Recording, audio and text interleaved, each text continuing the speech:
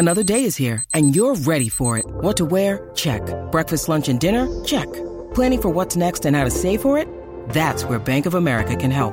For your financial to-dos, Bank of America has experts ready to help get you closer to your goals. Get started at one of our local financial centers or 24/7 in our mobile banking app. Find a location near you at bankofamerica.com/talktous. What would you like the power to do? Mobile banking requires downloading the app and is only available for select devices. Message and data rates may apply. Bank of America N.A., member FDIC. When you need mealtime inspiration, it's worth shopping Kroger, where you'll find over 30,000 mouth-watering choices that excite your inner foodie. And no matter what tasty choice you make, you'll enjoy our everyday low prices, plus extra ways to save, like digital coupons worth over $600 each week. You can also save up to $1 off per gallon at the pump with fuel points. More savings and more inspiring flavors make shopping Kroger worth it every time. Kroger, fresh for everyone. Fuel restrictions apply. Gonna take it. Got it! Boston wins!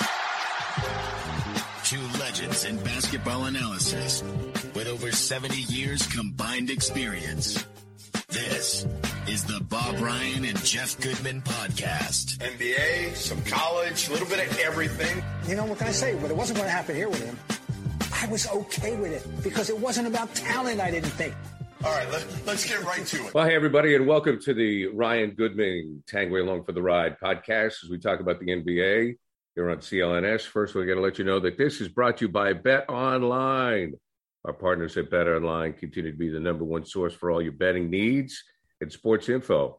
Find all the latest odds, news, and sports developments, including this year's basketball playoffs, Major League Baseball scores. You get the fights, even next season, NFL futures already. BetOnline has continued to be your source for all your sports wagering needs, including live betting and, of course, your favorite Vegas casino and poker games. It's really easy to get started, so head to the website today or sign up with your mobile device. Use the promo code CLNS50. Receive your 50% welcome bonus on your first deposit. BetOnline, where the game starts. Okay, let's get to the Celtics game last night, which I'm just, as a Celtics fan, I'm heartbroken. I mean, this series could be over for Boston, Bob. I mean, it could be over. They had a chance to come back earlier, I believe, game 3, and when they rallied and they fell short. Last night, they're up 14 points, 12 points, excuse me. They're up 14 points, 2 minutes to go in the fourth, and they blew the game. I mean, they just blew the game. Did they blow the series? Well, we don't know about that, whether they blew the series. The odds are that they did. They're down 3-2. They're going back to the other guy's gym. Okay, we know that. And history doesn't favor them. Although, and let me just cite, in '88, they lost Game 5 at home to Atlanta. Went down to Atlanta. DJ had a monster game. They won Game 6, and Game 7 was the famous Larry Dominique shootout. No, I'm just saying. It's just history. However, that was a better – hey, they had Larry Bird. They had Larry Bird, and that was a better – and that was a very good Hawks team. But anyway. Here's what bothers me. 4 plays. 2 unforgivable, sloppy, no mindless turnover passes that led to baskets, that led to points during the course of the comeback. And B, the 2 putbacks. The one Giannis got with 4 Celtics around him. All right, that's Giannis. But there were 4 guys around him. And then, of course, the egregious putback of allowing a rebound of a missed free throw by Bobby Portis. Maybe any one of those, you subtract baskets and they win the game. They find a way to win the game. And now, you knew that sooner or later, you didn't know. You felt, and common sense told you that sooner or later that Milwaukee might hit a few threes. They're better than they had been showing. So that doesn't bother me that they hit those threes. But those self-inflicted wounds. This was a giveaway. Now, I'll shut up in a second. This is what why being a sports fan is unlike being an art fan or a literary fan or any other fan. There's nothing like it, okay? We are 1 game removed from a victory, a triumph on the road that we were proclaiming that if and when they were to win the championship this year, that's the game we look back on to tell what they were all about, right? 2 days later, we are now discussing in the morning after, Marie McGovern the morning after. It's got to be a morning after. This is the morning after a game that if, in fact, they go on to lose this series, we will cite as the day that it all fell apart. This is sports, folks. All right. So, but we're all that game was totally theirs, totally winnable, totally in their grasp. And you salute Milwaukee and their gumption and all that, but that was a giveaway. Yeah, I mean, things can change so quickly, as you said. And, I guess the most frustrating part for me, like the Bobby Portis play, listen, he got the offensive rebound because Smart collided with Jaylen Brown. It wasn't a lack of effort. It was a little bit of luck involved in that one. Giannis hitting the three. There was nobody within 10 feet of him. All the three of us can make that three. To me, it was the end of the game. I really felt like the Celtics had the ball. Jason Tatum had to go get that basketball. And I heard Marcus Smart say it after the game that, that was kind of everybody was standing around. So that's why he took it to the basket. That's why he got the ball in the first place. He wasn't supposed to get it. It was designed for Tatum, who was standing on the other side. He's got to go get it. He's got to go get it and demand the ball and say, you know what? We're going to win this or lose this with me. I'm the best player. And the other thing with Tatum is early in the year, you would say, okay, he'd get the ball and he'd jack up a three no matter what. Now he's proven, even with short time left, he could get the ball and he could find somebody for an easy basket if they double. Yeah. So I think you had to get Tatum the ball there, and I put it on him as much as I put it on Smart or Ime or anybody else. He's got to demand it in that situation. And let's just I'm flashing across my mind. You're 100% correct. But we do want to be fair. Great defensive play by Jrue. Great play as a helper. I mean, that was great. He is a tough guy. He's tough. He reminds me. He's the key to me. He's what changed Milwaukee from just an ordinary playoff contender to making them a championship team. Without Jrue Holiday, they don't have a title, and they're not in the hunt for another one. Again, I know everybody said, I tweeted it last night. I said that's the biggest difference in this team. Eric Bledsoe to Jrue Holiday, and everybody's like, duh, of course. Yeah, but I don't think enough people understand the difference between Bledsoe and Holiday.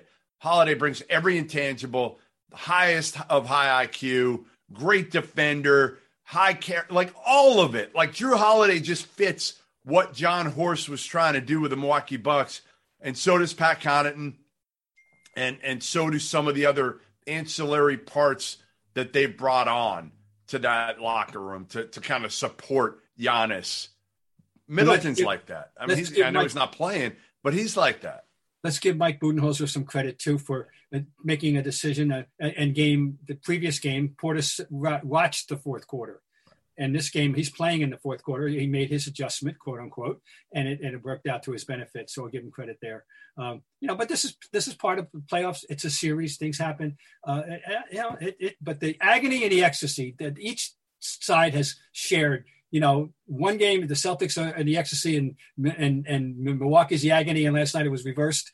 And who knows what's in store for us in Game 6? But it stings right now. That definitely stings. This was it just feels like last night was the opportunity to step on the throat. And when you have the defending champs and you let them up from the mat, it doesn't feel good. No, this hurts. No, this is frustrating.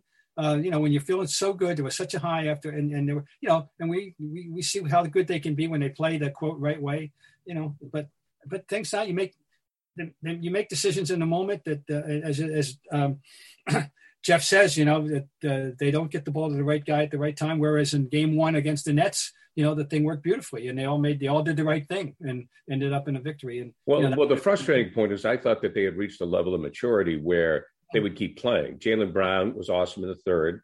And in the fourth quarter, everybody said, the game's over. Let's just forget about it. Didn't you think when Al stuffed that rebound? Yeah, it was over. That was the exclamation point. Right. Absolutely. It was up 6, 2:12, I think it was to go. And the crowd going crazy. And then, the three is equal, but also I understand what Jeff was saying where, Tatum's got to go get the ball. But also Marcus is your point guard, and I thought there were two bad decisions with Marcus. I mean, one was after Tatum took one from the elbow and he bricked it, then Marcus just goes to the basket and he turns over the basketball as opposed to running an offense. Now, I know he had to go to the basket and Holiday made a good play, but I thought it was all three of those plays. And I think that, yes, Tatum needed to show up. There's no doubt. But Marcus also, man, this guy had proved to us that he was a point guard and that he could run the offense and settle everybody down. And prior to that Drew Holiday play, the series before, he didn't do that. I think they just thought the clock was going to run out. They thought that Milwaukee was going to run out of time. And I put that on Marcus a little bit. Well, the announcers caught it very well. The announcer about the tempo game and Milwaukee was playing up tempo all the time, and the Celtics did go into a watch the clock mode to a degree. Right, could have been more aggressive offensively as the thing churned. A lot of ways to look at it, guys. It's like the Hindu man and the Hindu man. Well, I think Bob, they blew it. I mean, to me, they blew it because I said that at the outset. Milwaukee stole it, right? To me, you'd be like, Milwaukee stole that one. Of course, but they're the defending champs. Right? If you let the champ up off the mat, you're in trouble. Now they're going home. I mean, it's not looking good. But the one thing I can say is that I thought the Celtics were done in December. If they lose, right? If they lose Game 6 and this is the end of the season, if you're a Celtics fan, you have to be happy with the way this season went. I disagree. Have to. No. You out of your mind. How can you not, looking at it objectively, say, hey, listen, we took major strides. We thought we might have to blow this thing up 3-4 months ago. Now we've got something to build on. Tatum has emerged as a legitimate top 5 player in the NBA. Horford's still got enough left in the tank. My big concern, I tweeted this yesterday, the greatest ability is availability, and our boy Robert Williams isn't on the court when it matters most, and it's over and over and over. And I know, again, people will say, well, he came back too quick. Great job. He came back, wanted to be on the court with a knee injury, this, that, and the other. It's just always something with Robert Williams that I just don't know if you can depend on the guy to be out there. He can't be out there now. Like, what good is this? He would be a game changer, what he can bring to the table. You can't depend on him. But I do think that this is the one the Celtics let slip away if they don't come back, because the feeling was if they win this one, they're going to the finals. But how is this not? How do you not look at it positively? Like, if you're a Celtics fan, I can't understand how you could be like pissed. I understand you could be upset because you had this series. But looking at it objectively in its totality this year, how can you not be excited about, hey, we're in it now. We didn't know if we'd be in it. We got a chance now looking forward. We add another piece, and maybe we are a championship contender because the league has changed too. Let's face it, there's no dominant team anymore. If you've got good chemistry, you stay healthy, and you add another piece, the Celtics can be right there again. Better. Bob had a 20-second timeout. Yeah, I got that. Would not have made the automatic assumption, Gary, that if they won this series that they were going to the finals, because I assume it's going to be Miami the next step up, and I have thorough respect for Miami, and I would not even have picked them to beat Miami. I would have considered it to be an upset. So that's why I'm not. I agree with Jeff that I don't expect a majority of Celtic fans to be happy about or be pleased with the season because people, but I am. And I look at it this way too. Who you lose to. There's no shame in losing to the Bucks. There's no shame in losing to Giannis Antetokounmpo, who had a routine 40. That's how good he is. Well, I mean, you guys, listen, I'm sorry. There's no shame. Come on. And there would have been any shame in losing to Miami. I would have been upset losing to Philly. But if that would have happened, that's the way I look at it. Well, this is the way. Okay, that's fine. And I'm sitting here and I'm saying, okay, they underachieved at the beginning of they underachieved last year. They got through the Kyrie mess. They underachieved this year. We were talking about firing the coach in December. They finally started to do their job and earn their paychecks. Okay, and all they have to do is play hard for another quarter. That's all they had to do was play hard for another quarter. I mean, I'm sorry, maybe I'm just being a little too impatient, but it drives me crazy. I thought that they had matured to the point where they knew what they had to do. And obviously they haven't. That's what gets me. They're not robots. We're going to talk about the other game that played last night as an example of whoa, I mean, this is sports. I'm sorry. It's not that simple. They're human beings. They have to, they're flawed. They're not perfect. Nobody. I mean, that's all. You can't look at it that way and make it and say that's the way it is. It's got to be the total thing. And once again, I want to restate, there's no shame in losing to the Milwaukee Bucks. No, I mean, they've got that championship DNA. Again, that's the one thing you still worry about with this Celtics team at the end of the game, right? Like, you can do it, in the regular season over and over and over. You can do it against a Nets team that did have KD and Kyrie, but they were so flawed, especially in the defensive end. It was so easy to get points. But now when Milwaukee locks down, and I thought taking Grayson Allen off the court was huge because the Celtics were going at him at every turn. They had to get him off the court, putting either Portis or Connaughton, and I thought Pat played great last night. They've been there. They've done it. There's something to be said about that in a very, very important game, really a series-defining, maybe championship-defining game last night. That again, I don't want to say the Celtics got tight, but there were some plays there where certainly they didn't make the right decisions. Right, Jaylen Brown threw the ball away. Right.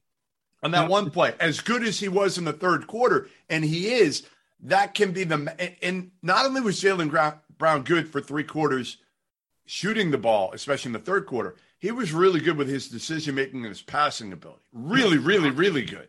And he's come so far in that regard, but then he makes that poor decision. And that, to me, is Jaylen Brown kind of in a nutshell a little bit. Like, he can be great at times, and then he can just look at him and be like, what are you thinking? But those are the plays Milwaukee didn't really make down the stretch. They made the right decisions. Yeah. All right, let's move on to you wanted to talk about Golden State, Bob? Well, I mean, I've watched a lot of NBA basketball in the last. Yes, you have. So they're up 3-2 right now. I know I have never been in a gymnasium or in front of a television set where a team was down 55, particularly a team as worthy as the Golden State Warriors. That is a shell-shocking score to me in the context of given the fact that they didn't have that Memphis is playing without Morant.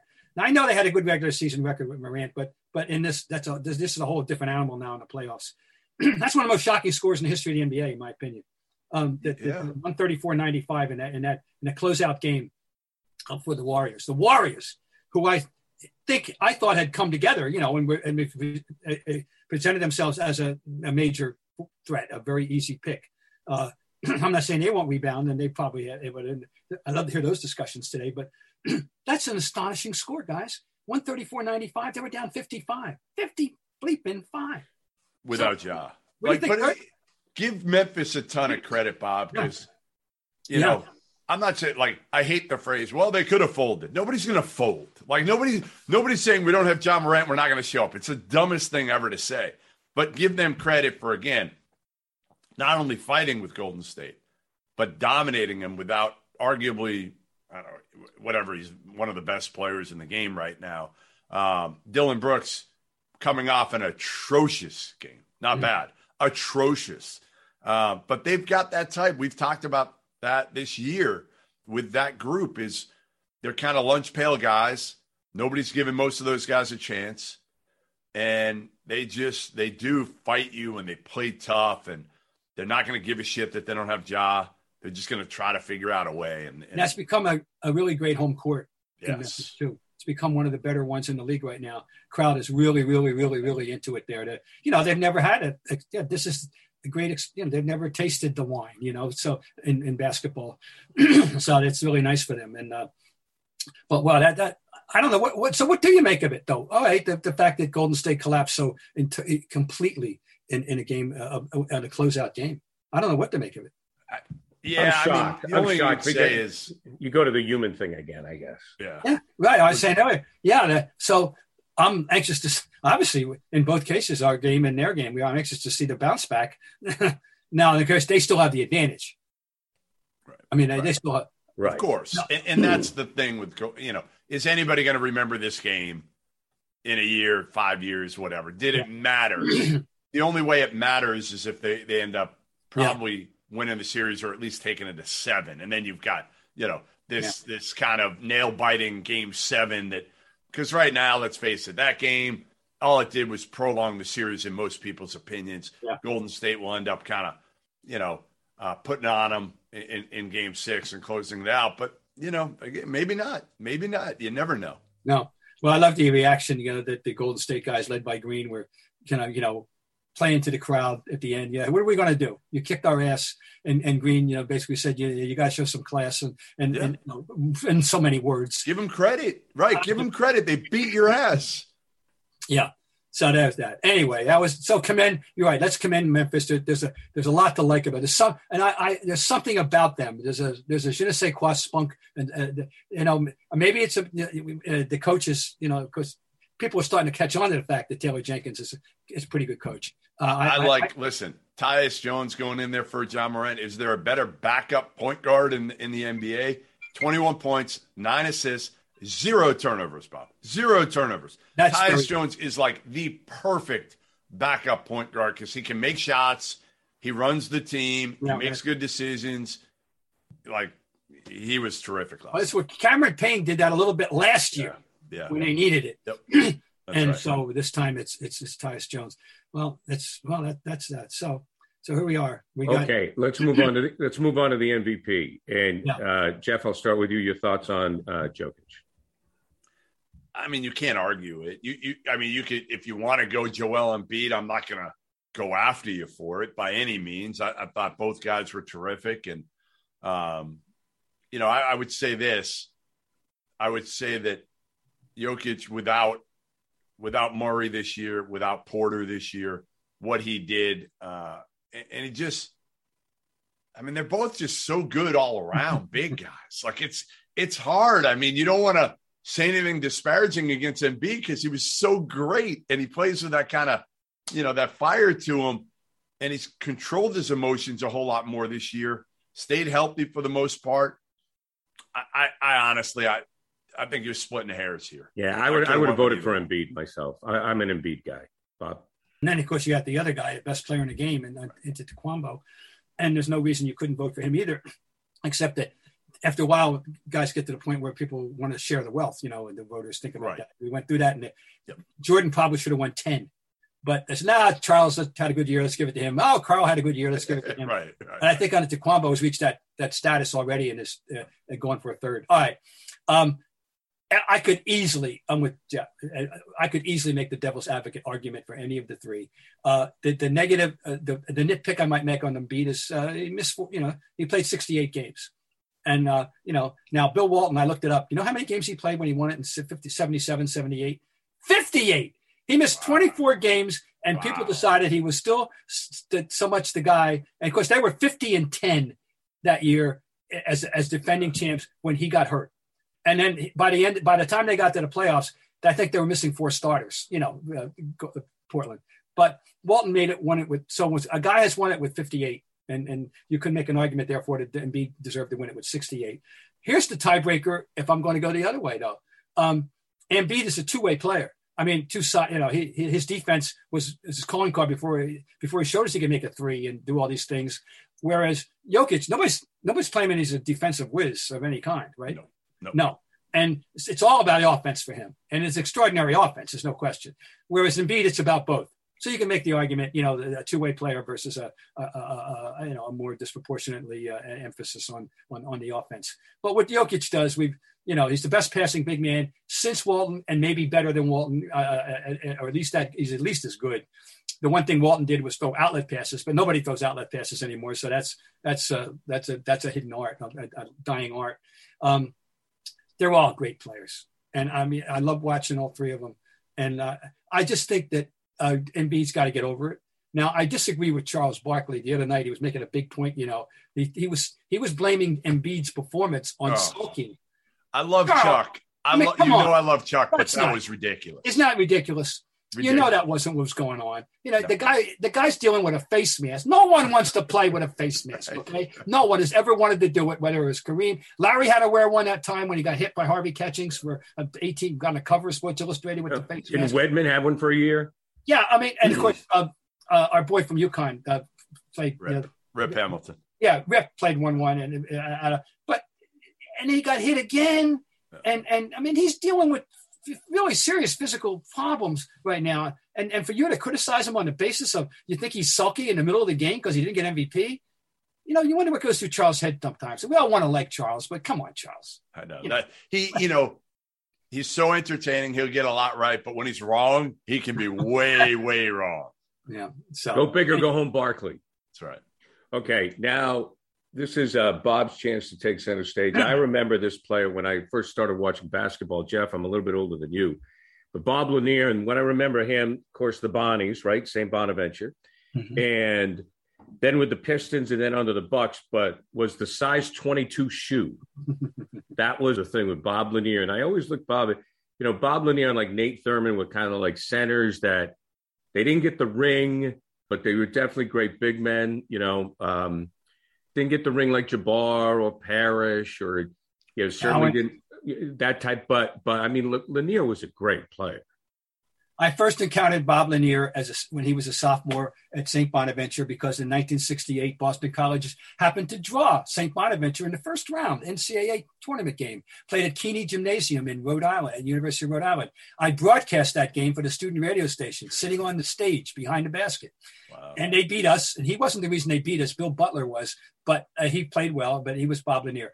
2 years later, they were 23-2 that year, by the way. Then 2 years later, they are in the Final Four, and he's by far the biggest reason. But they enter it without him. He was injured in a freak accident at the waning seconds of the regional final game against Villanova, where he was kicking Villanova's butt. Chris Ford, ironically a future teammate, got rolled up into him, and he tore his MCL. He was not available for the Final Four. They put up a heroic battle against Jacksonville with nobody over 6'5" in the lineup, and they lost a competitive game. But obviously, they had no chance. I, among many, believe they could have beaten UCLA that year. Wow. That was the Steve Patterson center year, the in-between year between Kareem and Walton. And they were better than Jacksonville with him. He's a better player than Gilmore, period. Get that in your head, folks. And anyway, so that's why I counted. Bob Lanier, by the way, in a bountiful draft, 1970, a draft that included Pete Maravich, Rudy Tomjanovich, Dave Cowens, and in the second round, Calvin Murphy and Tiny Archibald. Wow. In the second round, okay? He was the number one pick in the draft, Bob Lanier. Now, Bob Lanier was a bountiful era for centers, guys, in the 70s. Think about it. Kareem was in his prime. Cowens went up to win 2 rings. Nate Thurman, Willis Reed, Wes Unseld, and then in the other league, Dan Issel, Mel Daniels, Artis Gilmore. Later on, Bill Walton, Moses Malone. Wow. This is the centers that played in the 70s, folks. Real old-fashioned, as Al McGuire would say, aircraft carrier centers. He was up there right with them all. He was a 20-point, 10-guy career, okay? By the way, he was 27-15 career at Bonnie's. And he was a wonderful player. Now, here's what you're right about the feet. That's what was just people think about the size 22s. Their pair of are bronzed. They're in Springfield. You go out to the Hall of Fame, you'll see the bronzed size 22s. And that's what so many people remember. Here's what I remember. I've seen all the players of the last 60 years of any consequence. I've seen all the big men, and fortunately, all of them in person. And he's 6'11" and listed 270. A big man. I mean, a big man, not big. And he's the most graceful big man I have ever seen. He moved with elegance. He didn't have rushed movements. Here's what I always said about Bob Lanier, and I'll shut up, get off the soapbox. Were I a cartoonist, or if I could hire one, I could hire my old friend Larry Johnson. Here, Larry, I want you to give me a cartoon of Bob Lanier. Here's what I want. I want him taking a hook shot. I want him gracefully taking a hook shot. But instead of his nose, I want an elephant's trunk. And I want him dressed in a tutu. And I want it to be called the ballerina elephant. And that's a compliment, because I've never seen a man that big carry himself with such physical elegance on the court.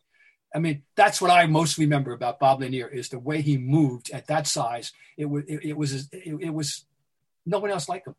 And postscript, what a wonderful man. A beloved man. He was the NBA global ambassador for 30 years. People in the Phoenix area will tell you tales. I did a podcast this morning with a Phoenix guy Brad Cessna, who tells me about he knew Bob and from his family days in Phoenix and coaching youth basketball. Everybody loved Bob Lanier, the Dauber. We all knew him in the NBA community as the Dauber. One more little personal anecdote. There was a writer in Chicago, Bob Logan. He was the man on the Chicago Tribune for the great Bulls teams of the 70s. And he used to get us confused. Bob Logan, Bob Ryan, and we used to have fun with that. But this is the days when you go out drinking with these guys, Right. I had more than a few beers with Bob Lanier. So I am very saddened. But the NBA community lost one of its all-time great people, as well as one of the great players, Hall of Fame player, Bob Lanier. Well said, Bob, and I think a fitting ending to our program today. So, gentlemen, thank you very much. And hopefully we'll be talking about the Celtics next week. But the stirring comeback.